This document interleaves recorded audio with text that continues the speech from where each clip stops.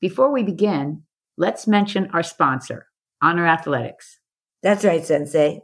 Make them your go-to source for all your karate needs and more. Us, you can contact them at honor-athletics.com or give them a call at 770-945-5150. And please mention Wildcat Dojo for your 10% discount. Thanks, guys. This is Wildcat Dojo Conversations. Welcome to another episode. I'm Sensei Michelle. I'm Sensei Jackie. And today we're doing one of our favorite types of episodes. Don't you agree? Totally. An interview. And our guest is our old friend, the Reverend Dr. Rebecca Savage. Welcome. Thank you so much for having me on Honored Sensei. Okay, so obviously I need to do a little bit of background, right? I think so, Sensei. So we met somewhere at the turn of the century when Reverend Savage joined the Karate Dojo and, by the way, achieved the rank of Nidan, which is second-degree black belt. You're also a major in the military on inactive duty and a practicing minister. I got to say, that is some accomplishment. Yes, it is. That is a trifecta. That was funny. Thank you. I work really hard at that. That was funnier than the other one. Okay. So one of the many reasons I invited you on today's show is to talk to you about how those things synchronized together and at what points did they clash and did they ever clash? This is going to be extremely interesting to me, and I hope to all of you. I was thinking we should start with the question, which did you do first? Whew, out of all those three, I would say, so for me, karate and religious or spiritual life were concurrent. You know, I came to Florida and started training with Sensei Tracy and Sensei Michelle and Sensei Jackie back in 1999, and I was there completing my requirements for ordination. So what gave me the grounding in my life was karate. I mean, it really became the backbone and the skeleton upon which my flesh was built. And the reason why I say that is because I was rudderless.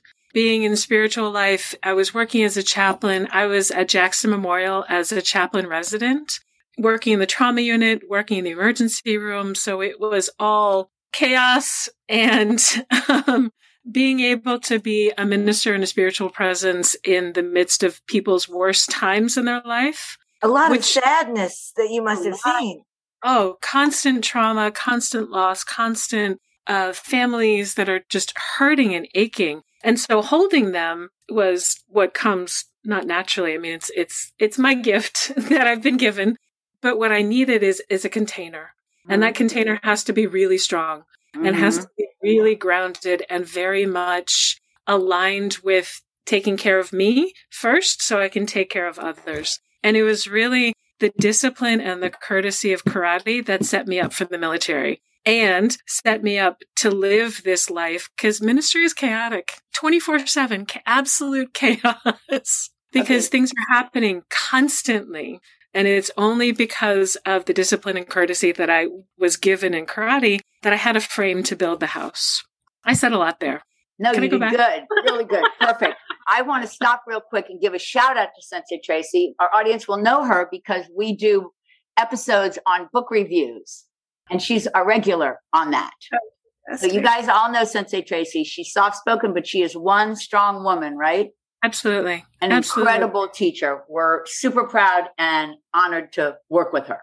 I'm forever grateful for the lessons that Sensei Tracy gave me. And she gave me permission. I feel like she mentored and modeled being strong, being feminine, being smart, and loving violence. Yes, I would 100% agree with that. That is such a good way to put it. Ooh, see, this is going to be fun because she's so good with words. Yes. Yay. All right. I don't know where to jump. Should I jump straight into how you came to join the military? My story in the military really started on September 11th. So I was serving a congregation as an intern, and I remember I was driving up 95 to go to Boca, and that's when the first plane hit. And I remember it clear as day. Time stopped. And I remember crawling up 95 and everyone's cars just stopped. And by the time I got to the office at Boca, I think the second plane had hit and just everyone's life turned upside down. And I remember it was for probably a good week, 2 weeks that no one left their computer. I mean, I remember that you were just glued to the TV, glued to the radio, glued to the news, watching for every story, just trying to comprehend and trying to figure out, like, what does this mean? And for me, it was a spark, a call to serve very clearly. And I even talked to Sensei Tracy about it. And I hadn't finished my ordination requirements, and I was going to commission before I was done. And Sensei Tracy told me, no, that's not what I need to be doing, and I need to wait until I finish my ordination requirements and then come in as a chaplain, which changed my life because I had no idea what I was doing. I knew I needed to serve. I knew I wanted to serve. But when I talked to the recruiter had to explain to me that I was going to be an officer and what that meant. Whoosh, like all of this was brand new. But my calling to serve in the military really started on September 11th and continued as a chaplain almost completely because Sensei Tracy told me to pause and wait. So I commissioned in September of 2003.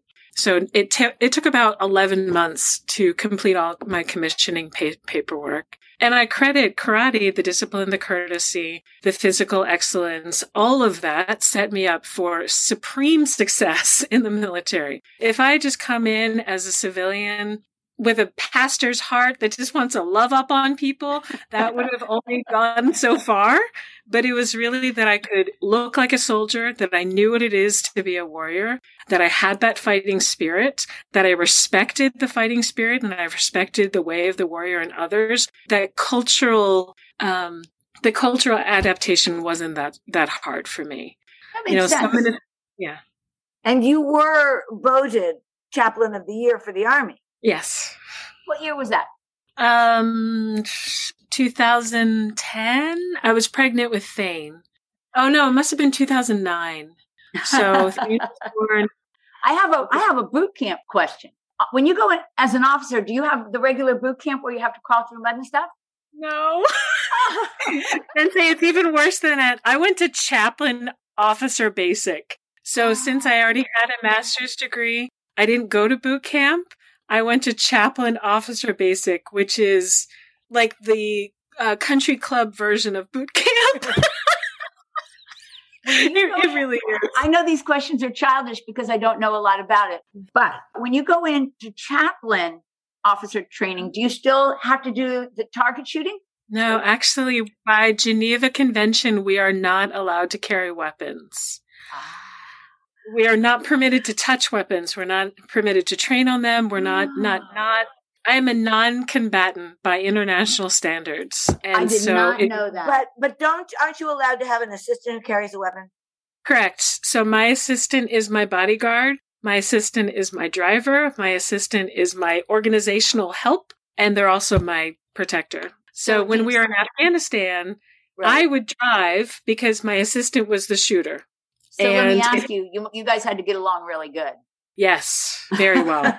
Did you change assistants or did you have the same one your whole tours? It depended on the unit I was with. When I was downrange, I had 2 different assistants. But I worked in a chapel where there was a pool of chaplains and a pool of chaplain assistants. So we would often rotate out. But it's a very close relationship because they are my person. They are my, at least for, hand in hand. Come on now. They can't take that away from you no matter what convention. And I carried a knife. A knife was considered, and thankfully because of Master Collegian that, I had some training in knife skills. So I kept my knife on me, and that is not against Geneva Conventions. Oh, I didn't know that either. Did you get a military knife or did you have your own? I have a collection of my own knives. We all do. We all do. I've given a lot of them away. I think that's where I am in my career. I'm 20 years. It'll be 20 years in September since I've been ordained. Wow. And we were at your ordination. I remember it clearly. It was a beautiful church, too. Thank you. All right. So let's get down into some of it. We've already kind of touched on things that were helpful, like your karate training prepared you for the structure of the military. And I can totally see that. Actually, a number of people we've known have gone from karate into the military. Mm-hmm. But what about the idea of being a chaplain in the military? Did you find, that's the way to say it, right? Mm-hmm. Did you find any kind of conflict, or was it fairly smooth? Okay, good one. So being a chaplain is a great privilege because I get to color outside the lines all the time. My job is to care about people. My job is to be the ethical and the moral advisor to the commander. My job is to be a leader and a model and example, and one of the safe places for people to be their true, their authentic, and their broken selves. And so for me, my job is just to care about people. And that is a huge privilege in a military environment where it is so disciplined and courtesy, and you don't have feelings. We don't have feelings unless they're issued to you. You don't have a family unless it's issued to you. I mean, that's a joke, but that the life can be so hard and so demanding that my job was to be like, hey, are you okay? Mm-hmm. Is your family okay? And it's okay and expected for them to be honest with me, which, I like being in a rigid system, but having a lot of freedom, which meant that it was my job to go to places that was of my commander's design, of my supervisor's design, of my own. I relied on my chaplain assistant, who's an enlisted person. They were always an enlisted soldier. So they had the word on the street as to what is actually happening in the barracks. They really knew what was happening with the junior enlisted soldiers. Where as an officer, even though I was a chaplain, for me to be in some of those spaces, no one's going to talk to me. I knew that. Right. Cynthia, Rebecca, I remember reading, maybe on Facebook stories, I think where you would go to the town with your helper and work with people so that they could, it was in Afghanistan. I just can't remember exactly what the stories were. We had a medical mission. Is that the one you were thinking of? I think so. I think that's it. Part of the mission was to bring stability to the countrysides.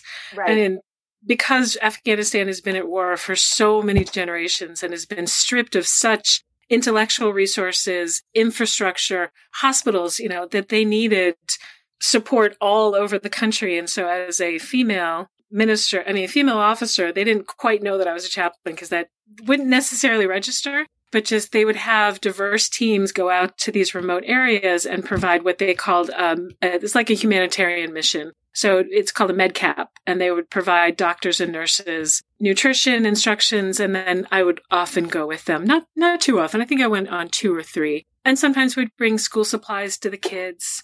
I mean, the American people were so generous. I mean, this was, 2005, 2006. It feels like a lifetime ago. Wow. That is a while ago. All right. So here's my question. When you're doing your chaplaining in the military, did you prefer the one-on-one? Did you find it more difficult, or did you prefer the group settings? Which one was more challenging? Which one was more rewarding? It's a really good question. Oof. Well, Sensei, it's very similar to a one-on-one instruction versus leading a group class, I would say. If you have a one-on-one private lesson with a student, you can tailor it to their needs. They can be much more honest about what they're struggling with. They can be much more vulnerable with you in their places where they're not feeling strong. But leading a group class is amazing because the energy is big and you can get the excitement up and you can push them. I ran a dojo when I was in Afghanistan. I'm not sure if Sensei Tracy told you that. I did teach lessons. Congratulations. I remember reading about that too. This is so weird that it comes back. So what I'm hearing you say is they complemented each other. One without the other would not have been a complete picture, just like with training. Yes, Sensei. Now, I am moving forward to more modern times. So in the last few years, since you've been in your present situation, does your karate training from all those years ago still factor into the thoughts of your day today? Like, does anything ever hit pay dirt? You're like, oh, I think I'll bring this up in my mind. 100%. Always keep the fighting spirit. That's one of everybody's favorite. It's so true. Well, and at church and at the gym and with my kids, I also say we don't say the C word. We don't say the C word. I mean, there's so many lessons from the dojo that I use in the gym, in my life, and in my industry, and with my kids. Okay, let's just go for our audience over those two. First off, fighting spirit does not mean aggressive personality. It means perseverance. Correct. And we love perseverance. Actually, we just did a whole episode on it the other day. And we talk about it by all its other names, my favorite being tenacity, but only because I'm a Jack Black fan and he has a band called Tenacious D. If you've never heard them, you got to check it out. They just made a new song. Oh, they did? Mm-hmm. Oh, I'm way off track now, aren't I? It's okay. And for me, fighting spirit, I love the tenacity. I love the resilience. I love the strength. But that fighting spirit that I think I've learned from, especially you both, Master Collegian and Sensei Tracy, is that steel spine and the steel jaw. Like, you are going to look like you are a warrior in your bearing wherever you are. I have a sweet smile. I have a pleasant demeanor. And that fighting spirit is like a hair's breadth underneath my skin. So listen, we've got to get to the C word. So the C word, where karate is concerned, the one we're referring to is can't.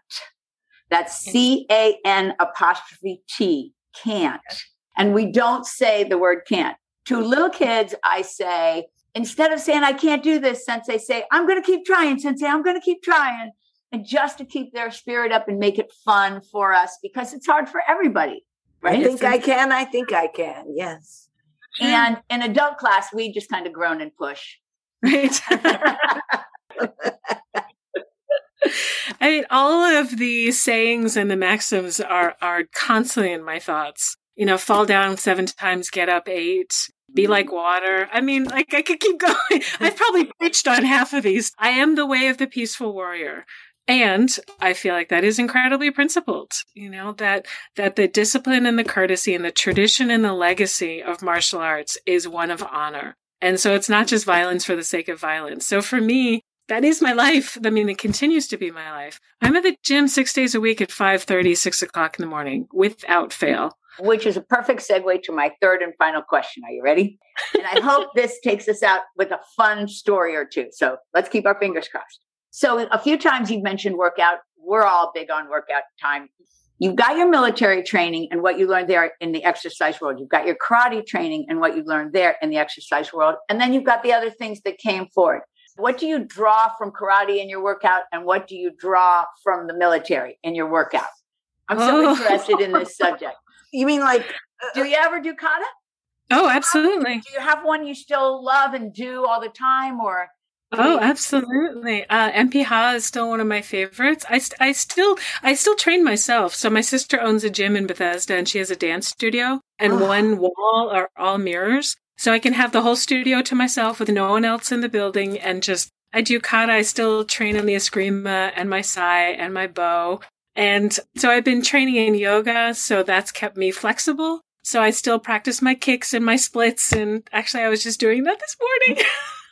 That's awesome. That sounds so cool. Oh my goodness. And to have that whole wall of mirrors must just be great. So the military has taught me, so the Army is known for long distance suck. And what I've done a few times, you know, I've run marathons, but for me, I did a marathon wearing a rucksack of 50 pounds over, up and above mountains and through sand. That's Army training. Like that's 7 hours. You don't put the pack down. You go up and over mountains. You go like you feel like you're dying. So for me, that's also what the military has taught me is memory and legacy is very important. So that was the Bataan Memorial Death March. And when in the Philippines, thousands of service members died, only a handful survived that death march. And so every year they do this in White Sands, New Mexico. And that's the Army training of you don't stop. You just don't stop. Wow, that is impressive. So we're not going to end on the Bataan Death March. I don't think so. So let's see. I think our audience might be interested in the fact that from your voice, it sounds to me like you would really recommend all 3 things to people, maybe not all 3 things at the same time. What are your thoughts there? I don't see why not, Sensei. In other words, it worked for you. Absolutely. And continues to. You know, I mean, all 3 are very present in my life constantly. And I am only the person I am today because of my karate training and because of my military training. Yeah, the 3 of them are sort of a braided, strand together. They are your DNA. Julie. So that's just a beautiful thought. So if you're a young person out there and you are saying, you know, I feel a little lost because I remember that feeling, then any of these three things is an interesting place to start. It doesn't mean that's where you'll end up. You never know where you're going to end up, but it's an interesting place to start. Definitely. And don't forget that education is integral to all three of them. I agree. Do you agree with that? Absolutely. Start right where you are and follow your passion. I remember when I started with Sensei Tracy, it was once a week. And then it was a second class. And then it was a third class. And then I was going to all the, the competition. I was just telling someone about the tournaments that we used to have at Fort Myers. Like, oh, yes. Okay. That's an awesome place to end. That's right there. That's a happy, happy place. Gee, okay. A Fort Myers memory. Well, how about we start with, we were on the beach behind a hotel whose main draw was the fact that it was a bar. It was a party hotel. Absolutely. And it was a great party, Sensei. Now, see, I did not know the Reverend Dr. Rebecca Savage was allowed to party. Hey, I have to be able to hang with the other officers, which means that I have to be able to drink whiskey and smoke a cigar and do 50 push-ups at a drop of a hat. Like, come on now. That's awesome. And you had to learn that somewhere. So Fort Myers was the place to learn. Oh, and the fellow brown belts. My little brown belts. Oh, my goodness. Oh, my goodness. That's awesome. Yes, it really changed my life, and I'm very, very grateful. I mean, I think I wrote to you, like, it put the steel in my spine, you know? May I show you the sword that my students made for me in Afghanistan? Of course. Oh, my. That's beautiful. And this is a handmade Afghan sword with a wooden and brass handle. That is so beautiful. I mean, it's very heavy, and it's very sharp and very heavy. But this is on my dresser that I look at every single day. That is so beautiful. Unfortunately, that's all we have time for. The first thing I absolutely need to do is say thank you so much. Yes, thank you, Sensei. My pleasure. I also want to say, if you want to contact us about this or any of our other episodes, we're all over the web at Wildcat Dojo. On Instagram, we're Wildcat Dojo Conversations. And you can be old school and write us an email at dojoconversations@aol.com. All right, Sensei Jackie, that ought to do it. See you next week. And on that note, I'm signing out. Thanks for being here. Hope you join us again next week on Wildcat Dojo Conversations.